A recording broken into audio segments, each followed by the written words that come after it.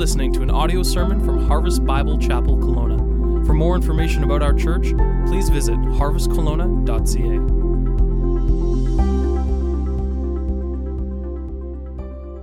Today we're coming to probably one of the most powerful and one of the most amazing stories in the book of Daniel, and one of the most well-known as well, Daniel in the lion's den.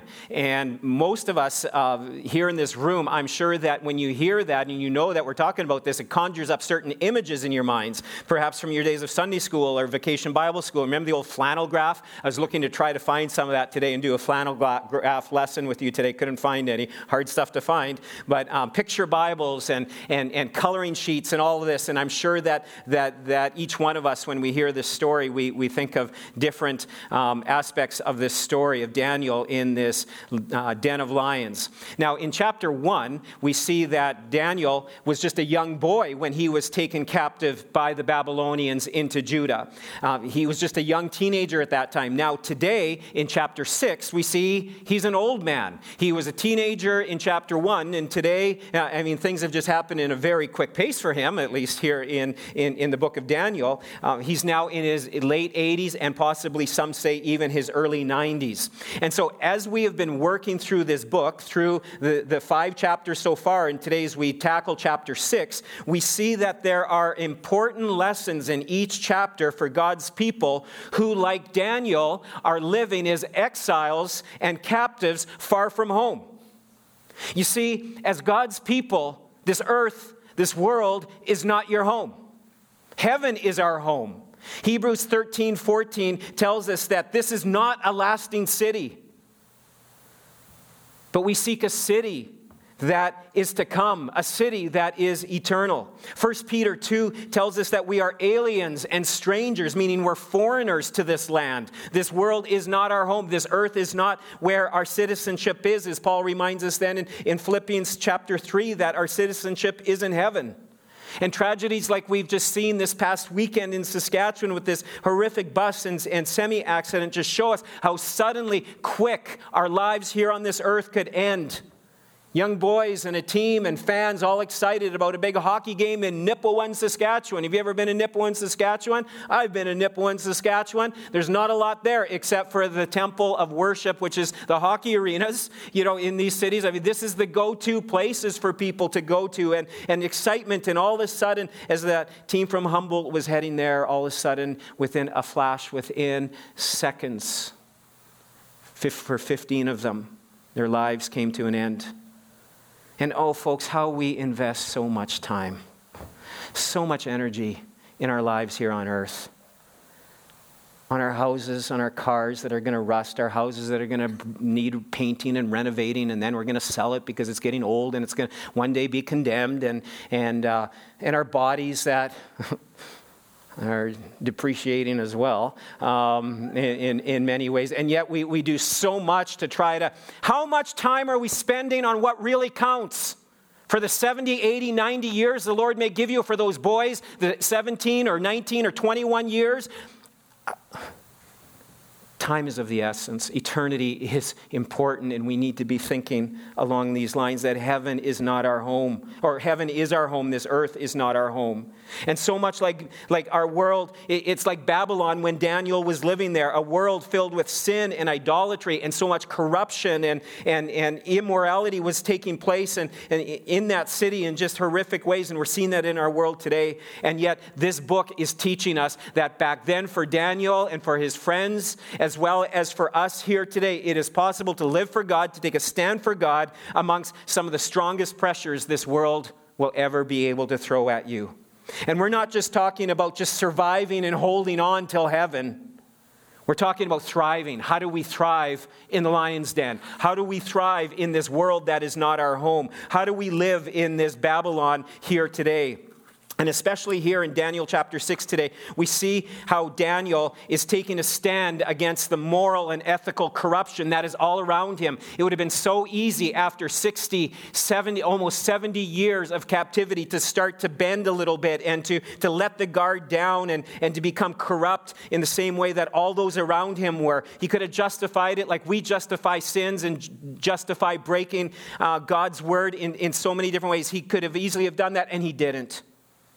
How do you make a difference in a world in a way that really counts?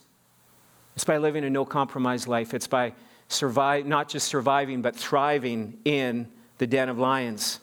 And how can we know and experience today in our own lives the power of God? The power of God in you and through you in ways that you could never understand or fathom or imagine. That is possible for each one here in this room here today. And here in chapter 6 of Daniel 3, we're going to see at least 3 commitments. We're going to kind of boil it down to 3 commitments or 3 decisions that Daniel made that allowed him to not just survive the lion's den, but to thrive and to live in a world filled with corruption and idolatry.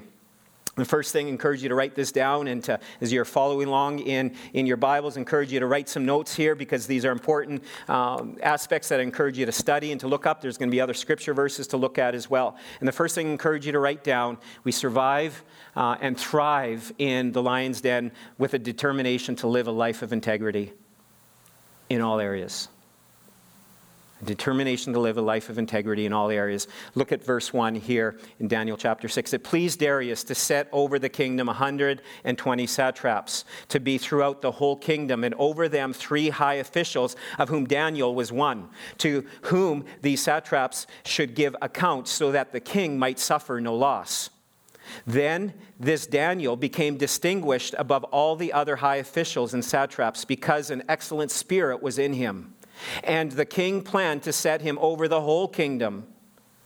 Then the high officials and the satraps sought to find a ground for complaint against Daniel with regard to the kingdom, but they could not find no ground for complaint or any fault, because he was faithful and no error or fault was found in him. Then these men said, "We shall not find any ground for complaint against this Daniel." In other words, they're saying, he's squeaky clean. Unless we find it in connection with the law of his God. And so in chapter 5, we see that mighty Babylon had fallen, and Belshazzar the king was dead. And now we see that King Darius is the new king, the king of the Medes and the Persians. And this kingdom consisted of provinces. Nebuchadnezzar ruled with a solid majority, if you want to say. His word was law. He could command things just like this and that, but here there was more representation. There was 120 provinces, and so with that, he desired to set 120 governors or satraps, as we see here, over each province. And then there's going to be 3 that the 120 were going to report to. And because of Daniel and because of his excellent ways that he was working and serving, even in his late 80s and early 90s, he's continuing on and he's excelling amongst all these young bucks that are around him. He's excelling in this way. And so the king's like, I'm going to make him over the whole thing. You see, Daniel could be trusted because he had shown himself in his young years, in his middle age, and now even in his golden years, if you want to call it that, to be a man of integrity, a man of conviction, a man that would keep his word. And this infuriated those around him. How could this Jew, this exile, this captive from Judah, how could this old man be set up against us or set up over top of us in this way? They did a search. Today they would have cameras up. They would do all kinds of, they looked to find dirt, some sort of indiscretion, but they could find no corruption, no negligence in anything. And the only thing negative that they had to say about him was his commitment to his God. He was faithful, honest, a man of integrity. Was he perfect?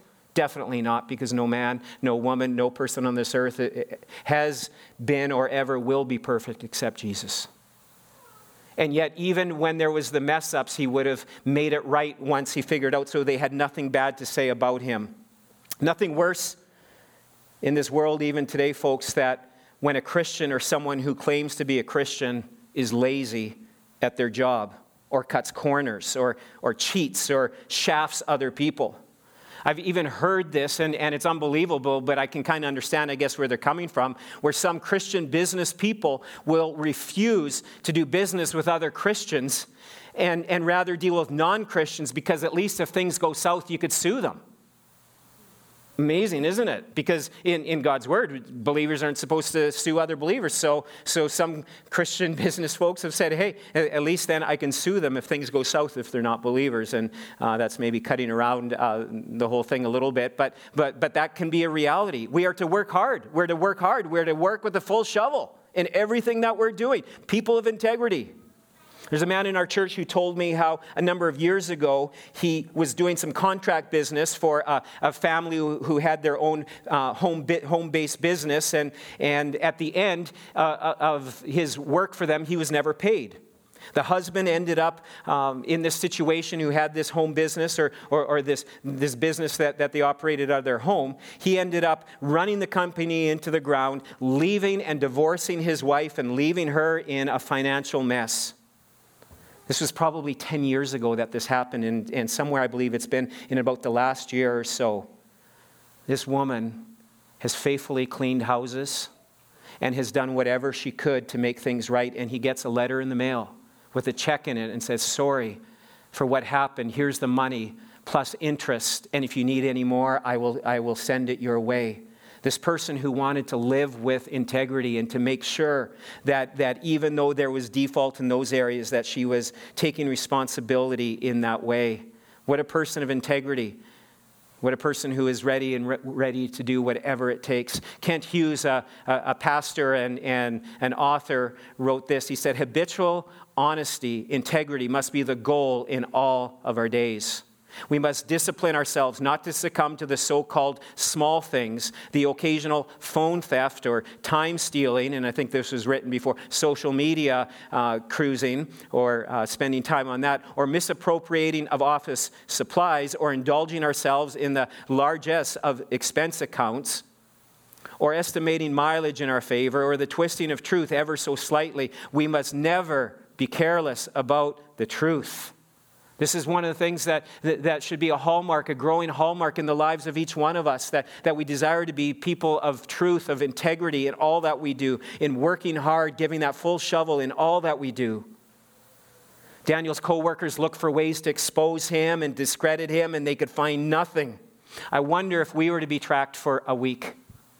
If we somehow had people that were, Big Brother, spying in on us, in the things that we've said or have done publicly or in private, the things that have appeared on our screens, the conversations that we've had. Would it be said of us that there would be no wrong, that it would be integrity, it would be truth that we are committed to, that we are pursuing holiness in all of these different areas? Would it be said of us that there's a humility that when we do mess up and we do make those mistakes and that we have the humility to repent, to ask for forgiveness, to make it right? Would that be said of us? Daniel not only survived in Babylon as a captive, as an exile in this foreign land, he thrived. And even as he was approaching the lion's den, we see that he continued to be this man of integrity. Oh, that we would commit in our lives for the same kind of lifestyle, to determine to live a life of integrity in all areas. Years ago, before all this online shopping stuff that has taken over, I would get up at an unearthly hour on Boxing Day while we were living in Alberta to drive about 30 minutes to a future shop to line up at like 4:30 in the morning, and oftentimes it would be like, minus 25, minus 30 with the wind chill, and line up outside the store for Boxing Day specials, and the stores would open at 6 a.m., and so we're there huddled up, and then when they open the doors and it's like, charge, and everyone's going in and grabbing all this stuff, and in all my excitement, I bought a number of items and paid for them, and I'm driving home, and I get home and I thought, what, something on that bill didn't quite seem right. It seemed a lot less than what I thought in my mind. And so I did a little research, and I bought a number of items and some for other people. People would give me their orders, and sometimes I had wimps for friends, and other times I had good buddies who would come with me. Others just gave me their order, and they would stay in bed and stay nice and warm. And so I brought these items home and paid for it, and something didn't seem right. And something I had purchased, you know what this is? Kids? Yeah, MP3 player. You know how many songs this baby could hold? I mean, this was 1 gigabyte of space on it. I could get probably at least 40 songs on it. if they weren't long songs. This was a big step up from my 318 megabyte one that I had. This little ScanDisk baby, this was going to be, and guess what? It's free. They didn't charge me for it. They didn't charge me on my bill. And I'm thinking, woohoo! I got a free MP3 player, start downloading the music. Now what happened? I needed to take it back. We were heading back into the city later on that day. I told Charlotte about it, and it was just even with her. And, sometimes in a moment of weakness, can you just start while it was their mistake, they're a big company, they're not going to miss it. And if their employees were that out of it and missed it, Merry Christmas, Meldon, And, we can start justifying it, and I'm thankful for a wife who also spoke and says, well, you know what you need to do. And I'm just hoping she just might say, keep it. Just no, you got to go back, And so we marched back there, and the lineups were still crazy. And I said, I need to pay for this. Yeah. And the employee, he just thought I was probably, into the Christmas cheer already, or still on Boxing Day. He's like, are you crazy? You had this, and why are you paying for it, And I told him, I said, I got to do it. I want to be a person of integrity. I don't want to, have this, lack integrity in this area. As I told this story over the years to various people, and that I'm amazed at the comments that will sometimes come my way, and maybe some of you are even thinking that. And this was the comment, well, I guess as a pastor you should do that. Yeah, I guess you're right. But the standard isn't any different for me than it is for you as a believer in Christ. It's the same standard. And we desire to be honest in all of our ways. Nothing sucks the power of God out of our lives faster than when we're dealing with stuff like this and not dealing with it biblically and properly. It's about living with integrity in all areas of our lives. Oh, folks, may we be like the psalmist. Write this down. I don't think it's going to be on the screen. But Psalm 101, verse 3. Psalm 101, verse 3. May this be our prayer. At the beginning of the day, throughout the day. Oh, may I not look with approval on anything that is vile. I like what one version says. It says, no unclean thing may not look upon anything that is unclean. And may I hate what faithless people do. I will have no part in it. That throughout the day we would not turn our eyes or turn our hearts towards anything that is unclean, that is unholy, that is dishonest. So, to live a thriving life in the lion's den means to live a life of integrity in all areas, but one thing you got to be ready for is expect opposition. It's not going to come easy. There's going to be a price to pay, and sometimes that price can be rather stiff. Look at in verse 6, it goes on. Then these high officials and satraps came by agreement to the king and said to him, O King Darius, live forever. All high officials of the kingdom, that's a lie. Notice the way they're lying here, because not all, Daniel would have never signed off on this. All the high officials of the kingdom, the prefects and the satraps, the counselors and the governors, are all agreed that the king should establish an ordinance and enforce an injunction that whoever makes petition to any god or man for 30 days, except to you, O king, shall be cast into a den of lions.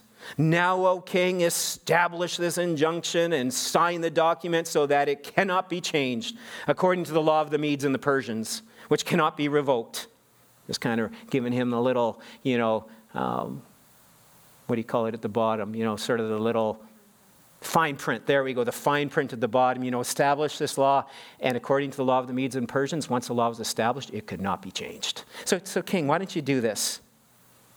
You see, sometimes we can wrongly believe that being a Christian should mean that we will have less hassles and less hardships and less trouble in our lives. That's simply not true. Quit believing that. It just means we're going to have different hardships and troubles and trials in our lives.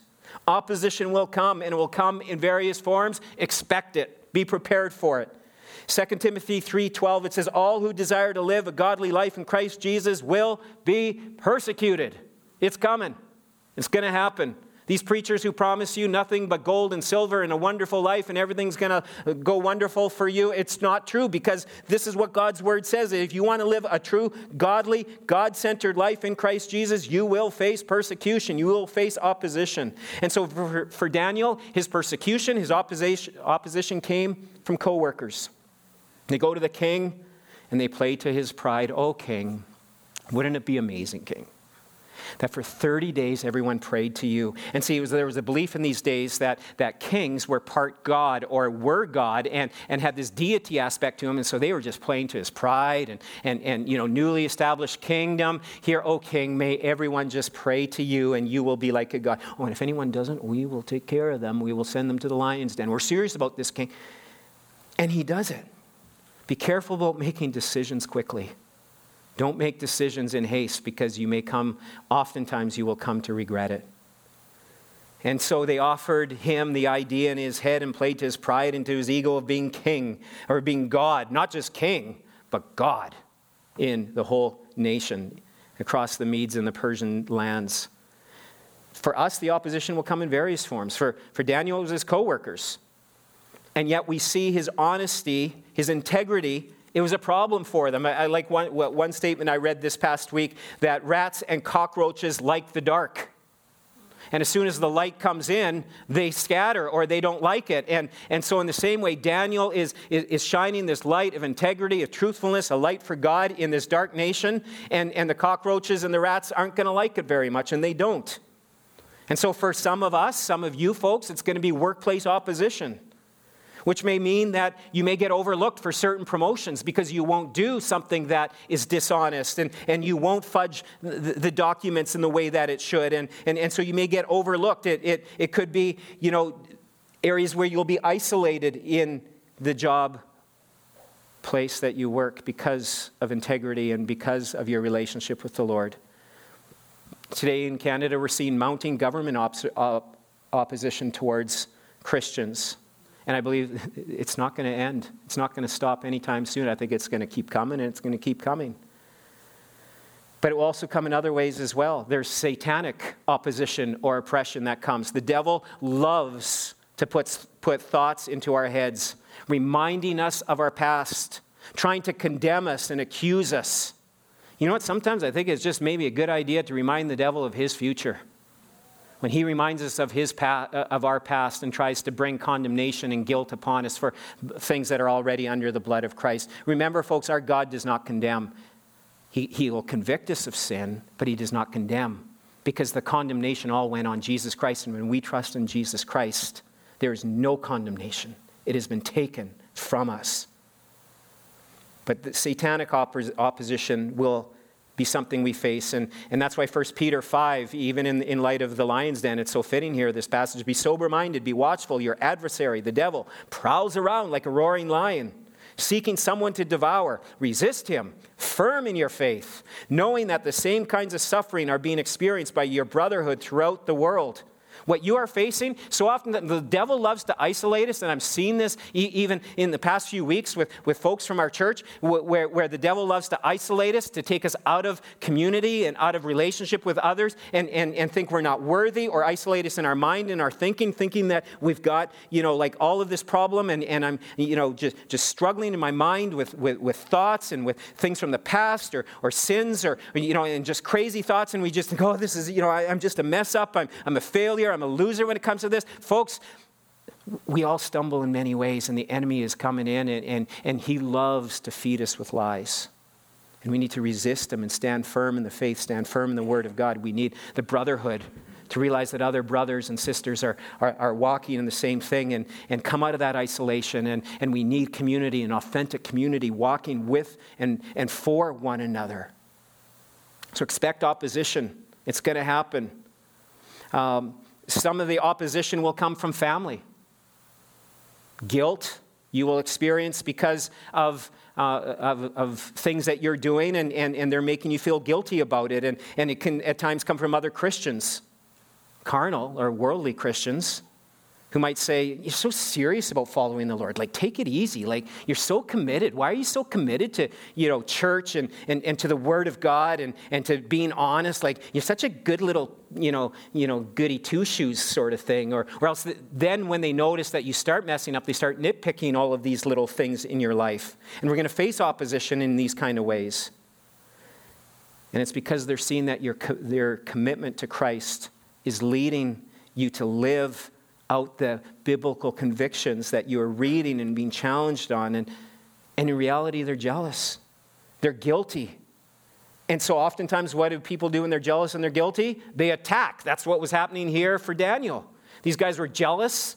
They saw the way that he lived a life of integrity, and you can guarantee that they were more than likely not living a life of integrity. So they were jealous, and they were going to just on the attack mode. So expect opposition. But here's something else we can face, and this is the good news. Yes, there's opposition, and yes, it is possible to live a life of integrity in all areas, and the opposition is real. But here is the other thing, and put a big exclamation mark on this. Rely on the power of the Holy Spirit.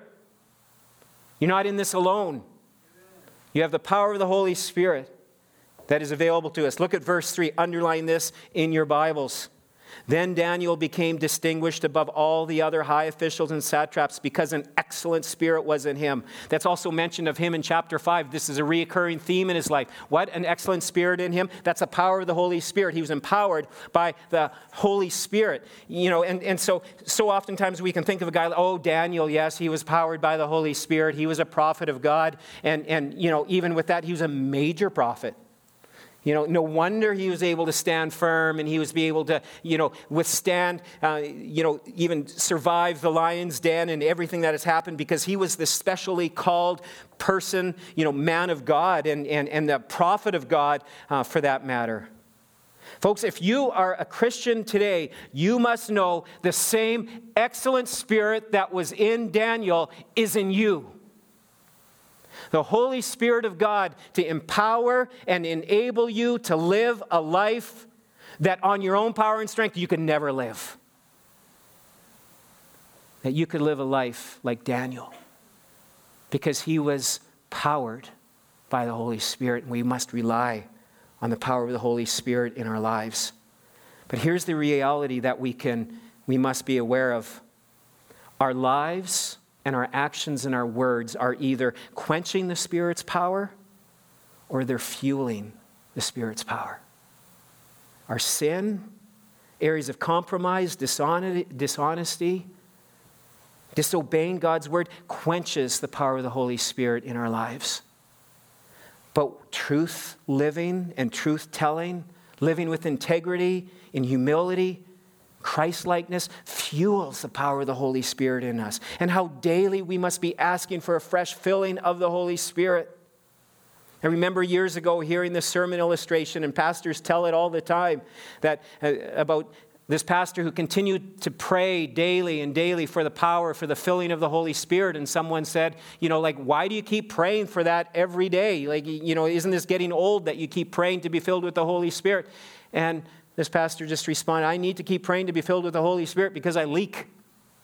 And we all leak, through we get tired, we get worn out, our selfish, sinful nature, goes to war, and we say things and do things that we regret, and it quenches, and the power of the Holy Spirit is being drained out of us. But when we are filled with the Holy Spirit, when we're turning our eyes on Jesus, when we're relying on Him and living in the power of the Holy Spirit, there is power to live a life of integrity in all areas of our lives. And so daily we must ask for the Holy Spirit power to fill us and to use us. This life of integrity is possible, but here's something else that we see in the lion's den, in how to thrive in a lion's den, a commitment to a life of prayer. Look at here in verse 10. When Daniel knew the document had been signed, he went to his house where he had windows in his upper chamber open towards Jerusalem. He got down on his knees 3 times a day and prayed and gave thanks before his God, as he had done previously.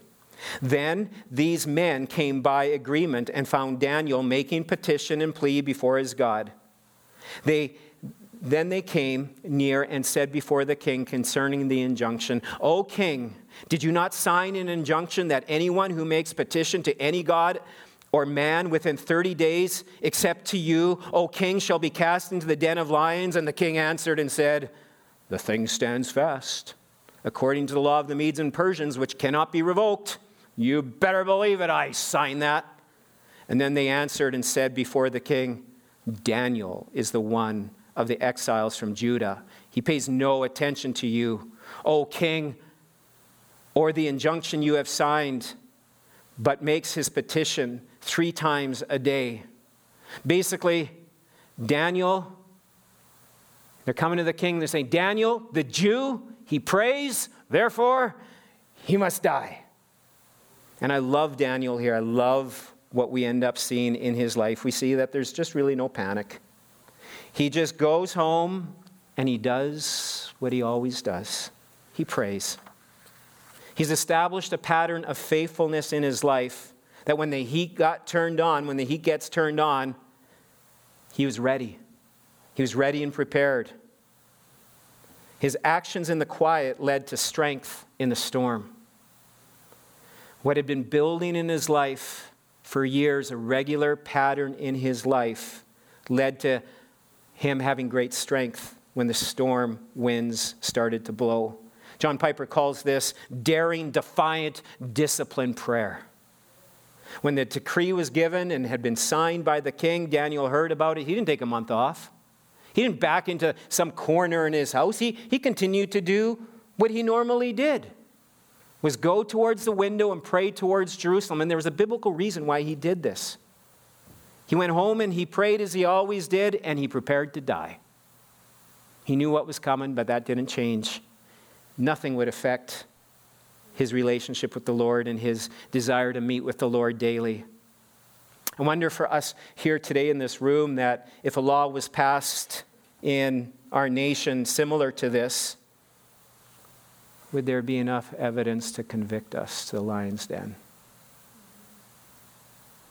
Would our lives and the disciplines that we have forged, what are we committed to? How many days would it take for there to be evidence against us that would convict us to the lion's den? Could you go 30 days? Daniel violated it on the first day, probably within the first few hours. Because what had developed in his life was not just a commitment to prayer, but there's a consistency to prayer. And this is so important that we live a life of consistency. He got down on his knees, as it says here, 3 times a day and prayed and gave thanks before his God as he had done previously. This wasn't some new statement. You know what I'm going to do? I'm going to be defiant and I'm going to, plop myself down here and I'm going to fold my hands and I'm going to pray extra loud. He wasn't rebelling. He was just doing what he had been doing all along. There's this consistency. I wonder in our own lives, is there a pattern of consistent prayer in our own lives? You see, Daniel wasn't a foxhole or emergency room or a lion's den believer.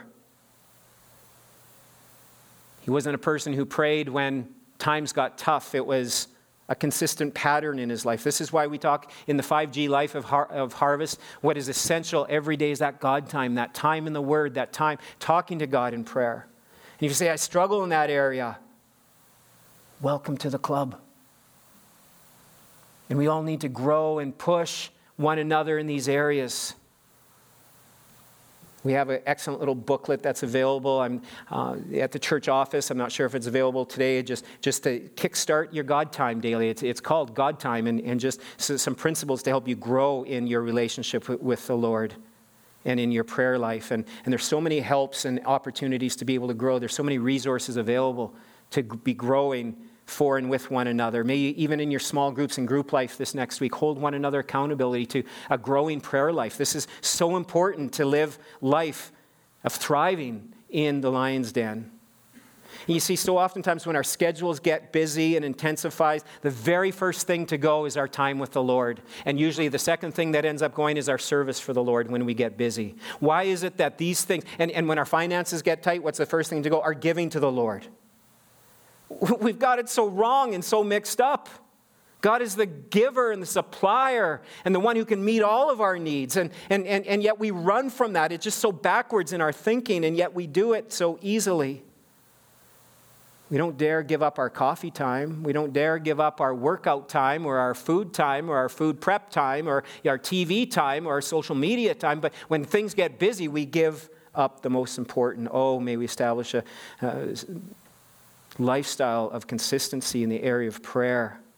David Platt wrote this. He said, Christian character is not forged in the moment of adversity. It is revealed in the moment of adversity. It's not forged in the moment. But what's been growing and building in your life will come out when adversity hits. What's there? And this is why this preparation in the private of our life enables us to stand strong in the public.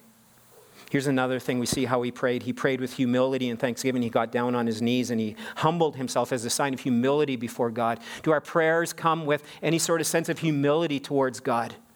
Do you ever get down on your knees before God in prayer? It's a wonderful way to admit to God just a humble heart. You don't have to do it all the time.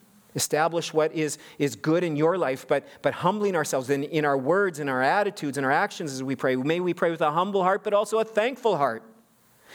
What would our prayers likely consist of if all of a sudden you found out that, you go home this afternoon and there's some police that are there and some military officials and they say, you know what, you're condemned to die. What would your reaction be in that moment? Hysteria?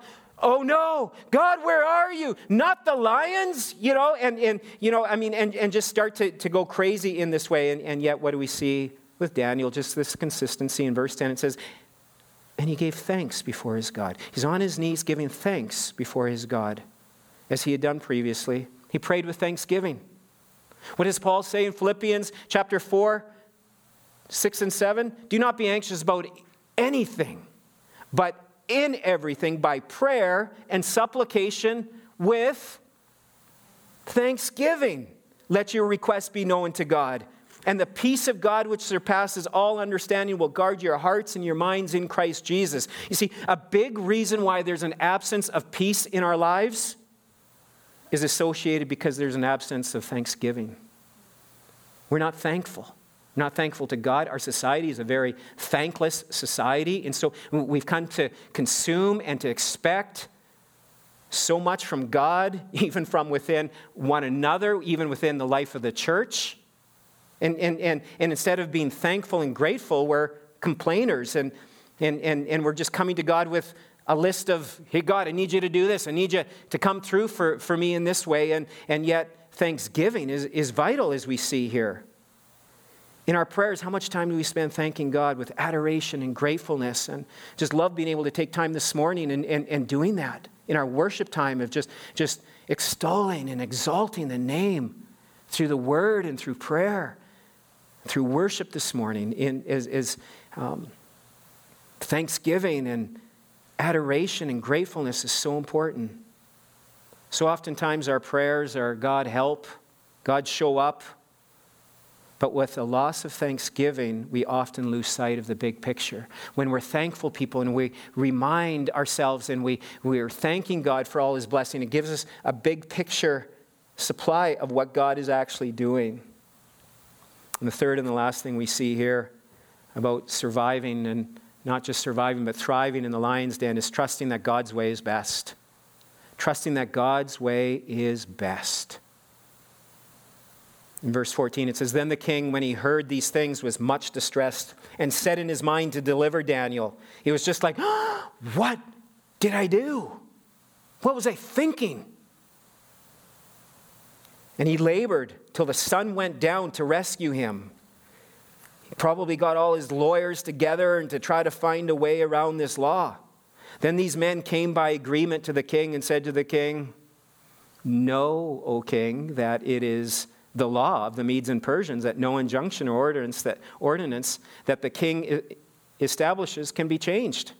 Here the king has been duped. He's been tricked. And there's nothing he can do. You see, again, like according to Medo-Persian law, once the king had established a law, you weren't allowed to revoke it. And part of the reason was to change a law would be to admit fault or that you messed up. And if they're part deity or if they're part God or fully God, there should be no sin or fault in them. And so he wasn't allowed to retract his law. I can't help but to think what was going through Daniel's mind when he realized what this would mean. I'm sure he was grateful for the king and all of his ways and what he was wanting to try to get him out of it. And yet we know that Daniel is a man of prayer. But something else we know about Daniel through his life, and we'll continue to see throughout this book, is that he was a man of the Word of God. He would have been so familiar with the passages that Jeremiah the prophet had written earlier, talking about this captivity that would come, especially in Jeremiah chapter 25 and in chapter 9. He warned about the captivity, that if the people continued in their sin, continued in their ways, that they would be taken captive and that Israel would be, and the temple would be destroyed, and these warnings came. But Daniel would have also been aware of that Jeremiah spoke that this would only be for 70 years, and after 70 years, God would allow the exiles to go back. And Daniel was keeping track of time. He knew that year 70 was coming. This was happening. The time is almost up, and I'm sure there's a part of him, he was all excited about this. You know, hey, I'm going to be able to go back home. I'm going to be able to lead a group of people home. And from all over, we can establish the worship of God in Jerusalem once again. And no doubt he was excited about this opportunity. And now time is up and the 70 years are coming to an end. And now he's going to be giant cat food. He's not going to be part of what he was hoping and praying and striving for. It's not going to happen now. You see, he also would have been familiar with 2 Chronicles chapter 6, when Solomon wrote there that he says, and even if Israel, this is at the dedication of the temple, he says, and even if Israel turns away from God and is carried off into captivity,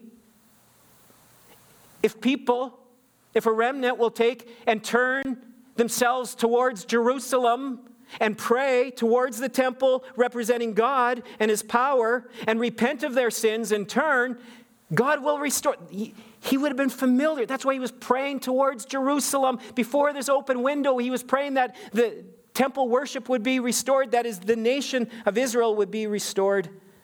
And now it's not going to happen. It's not going to happen. He's been faithful. He's been praying. He's been waiting. The fulfillment of the prophecy, it's coming. Oh, maybe I should have taken a 30-day break. Maybe I should have just backed away from the window. Maybe I should have taken... It's not going to be like I'm going to start worshiping idols in those 30 days or anything like that. God would understand. No, he wouldn't compromise. He knew that to be cut off from his relationship with God would be like death to him. He didn't want that. So he didn't compromise, and there was nothing that he could do. And Daniel came to rest in the very fact, as he's being lowered into the lion's den, that God is large and God's in charge. And he went quietly, without a fight, without a protest, without trying to petition and plead with the king. You see, Daniel came to rest in the sovereignty of God, knowing that God was in charge and that God is good. In what you're facing even right now in your life, have you come to rest in the sovereignty of God, that he is large, he's in charge, he is good, he is faithful? You see, God will often choose to save us through the trial rather from the trial. And so oftentimes we fight and resist the trials of life, but oftentimes God's saving power and strength comes as we go through it, and he desires to deliver us not from the trial but through the trial. He did that for Shadrach, Meshach, and Abednego in the fiery furnace. And if God puts you in the lion's den, as you keep your eyes fixed on him, as we live out what we've been talking here today, there will be deliverance one way or the other. This is what Daniel believed, and the deliverance will be for us as well. Look at verse 16. It says, then the king commanded, and Daniel was brought and cast into the den of lions. The king declared to Daniel, may your God whom you serve continually deliver you. And a stone was brought and laid at the mouth of the den. And the king sealed it with his own signet and with the signet of his lords, that nothing might be changed concerning Daniel. Then the king went to his place and spent the night fasting. No diversions were brought to him, and sleep fled from him. Then at daybreak, the king arose and went in haste to the den of lions. And as he came near to the den where Daniel was, he cried out in a tone of anguish. And the king declared to Daniel, O Daniel, servant of the living God, has your God, whom you serve continually, been able to deliver you from the lion's den? Now, totally, if I was Daniel, I would have totally paused here. for a really good while.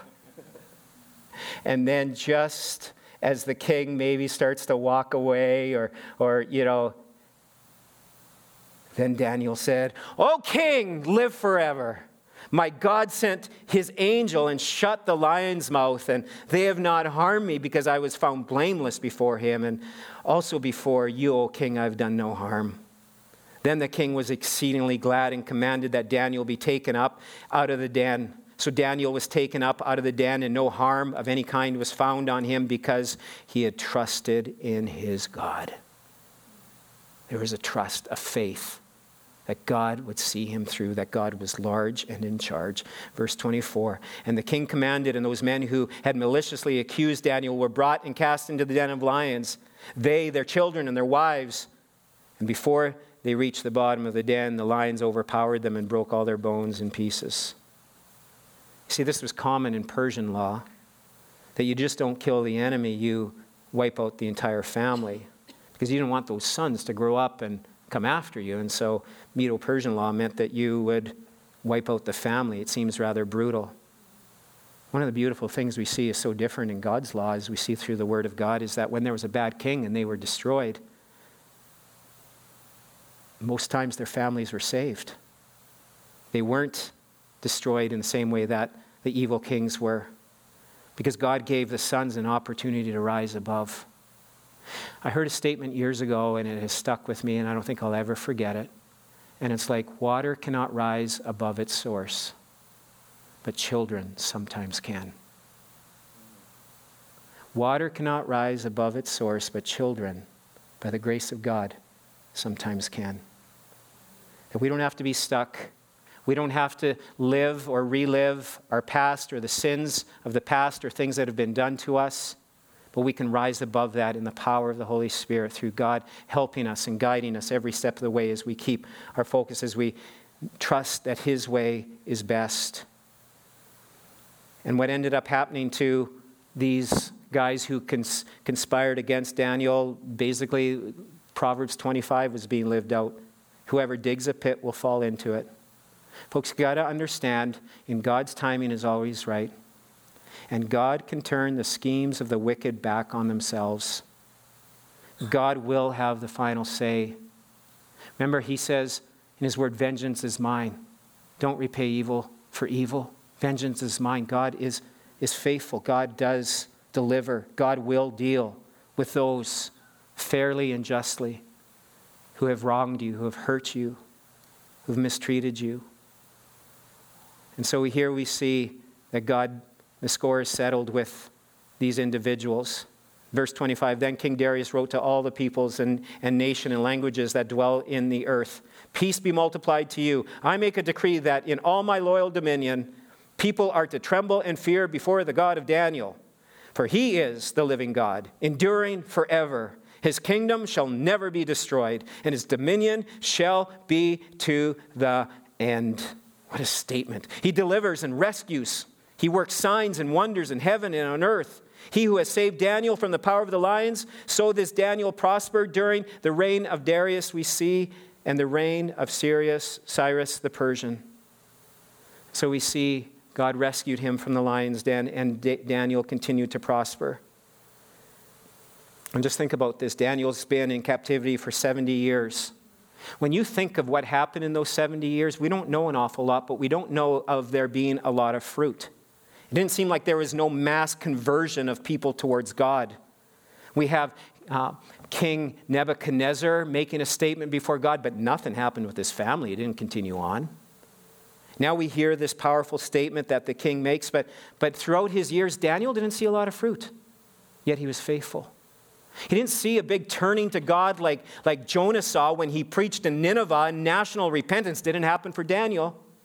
Yet because of his faithfulness as a young boy, through his middle years and even in his golden years, his faithfulness and his commitment, King Darius ends up making this decree about God and about his people, resulting in the protection and freedom and the worship of the Jewish people. And soon we're going to see the return of God's people back to Jerusalem. Because of his faithfulness at the end, we see the 70 years that God used him as a faithful example. Didn't see a ton of fruit, but in the end we see the people returning and worship once again being restored in Jerusalem.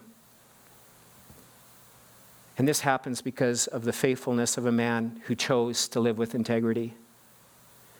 You know, you and I have no idea how many lives are at stake around us as the result of our integrity, our faithfulness, and literally how many lives are also at stake because of our compromising and because of our lack of integrity. People are watching. Heaven is watching. How about in the prayers that you are praying? You've been praying for salvation. You've been praying for a breakthrough. You've been praying for a healing, a restoration. And it seems there's no change, no answers, no movement. Keep going. Don't give up. How about in the areas that you are serving? You're serving the Lord faithfully. And you're tired and you're worn out. And you just think, oh man, I don't know if I can keep going in this. I'm so grateful for those who serve in Harvest Kids, who serve in setup and welcome and teaching and planning and leading and caring for hurting people and so much that ends up happening in the life of a church like this. And sometimes you can go along and you don't see a lot of fruit. You wonder, okay, is it even worth it? Why am I doing this? And sometimes we can just end in frustration and wonder, what difference does it make putting signs out? What difference does it make setting up? What difference does it make caring for kids and changing a diaper? We see that in the long haul, God is faithful. And we don't know what is coming in store, but it's important we stay faithful in all of these different areas. God's word reminds us that we will reap a harvest if we don't give up. Don't give up. In your prayers, in your faithful service, in your sacrifice to the Lord, in living a life of integrity. It just seems you're desiring to live a life for God, and it just seems persecution and frustration and rejection. Keep on going. Don't stop. Trust him in humility. Bow before him in thanksgiving for all that he's done, and praying forward in thanksgiving for what God is yet to do. Let's pray together. And Father, even now, we come to you and we love this example in Daniel. And God, would we look at our own lives and see that a life of Daniel is possible in us because of the Holy Spirit that is resident in the lives of people who've given their hearts to you. God, I pray for those who have never trusted you as their Lord and Savior. They do not know you in a personal way. They've never turned their heart over to you. May today be a day that they would do that. I would talk to myself or someone who they know is a believer in Christ. And for the rest of us, Lord, I pray we would examine our lives.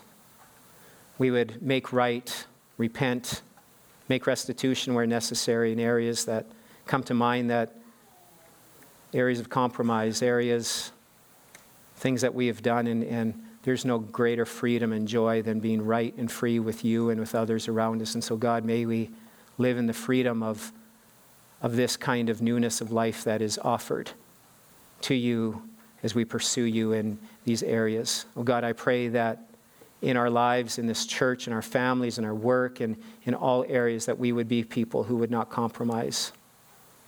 And so we thank you and praise you, God, as we worship you, as we keep our eyes fixed on you, that you are the God who restores. You are the God that heals. You are the God that saves the lost. You are the God that clears our name. You are the God who allows us to stand strong in the midst of trials and difficulties. May we run to you. May we turn to you. May we thrive in this season of our lives instead of just barely holding on and surviving, knowing that your plan is good and that you are a loving Heavenly Father. We pray this in your name, Jesus.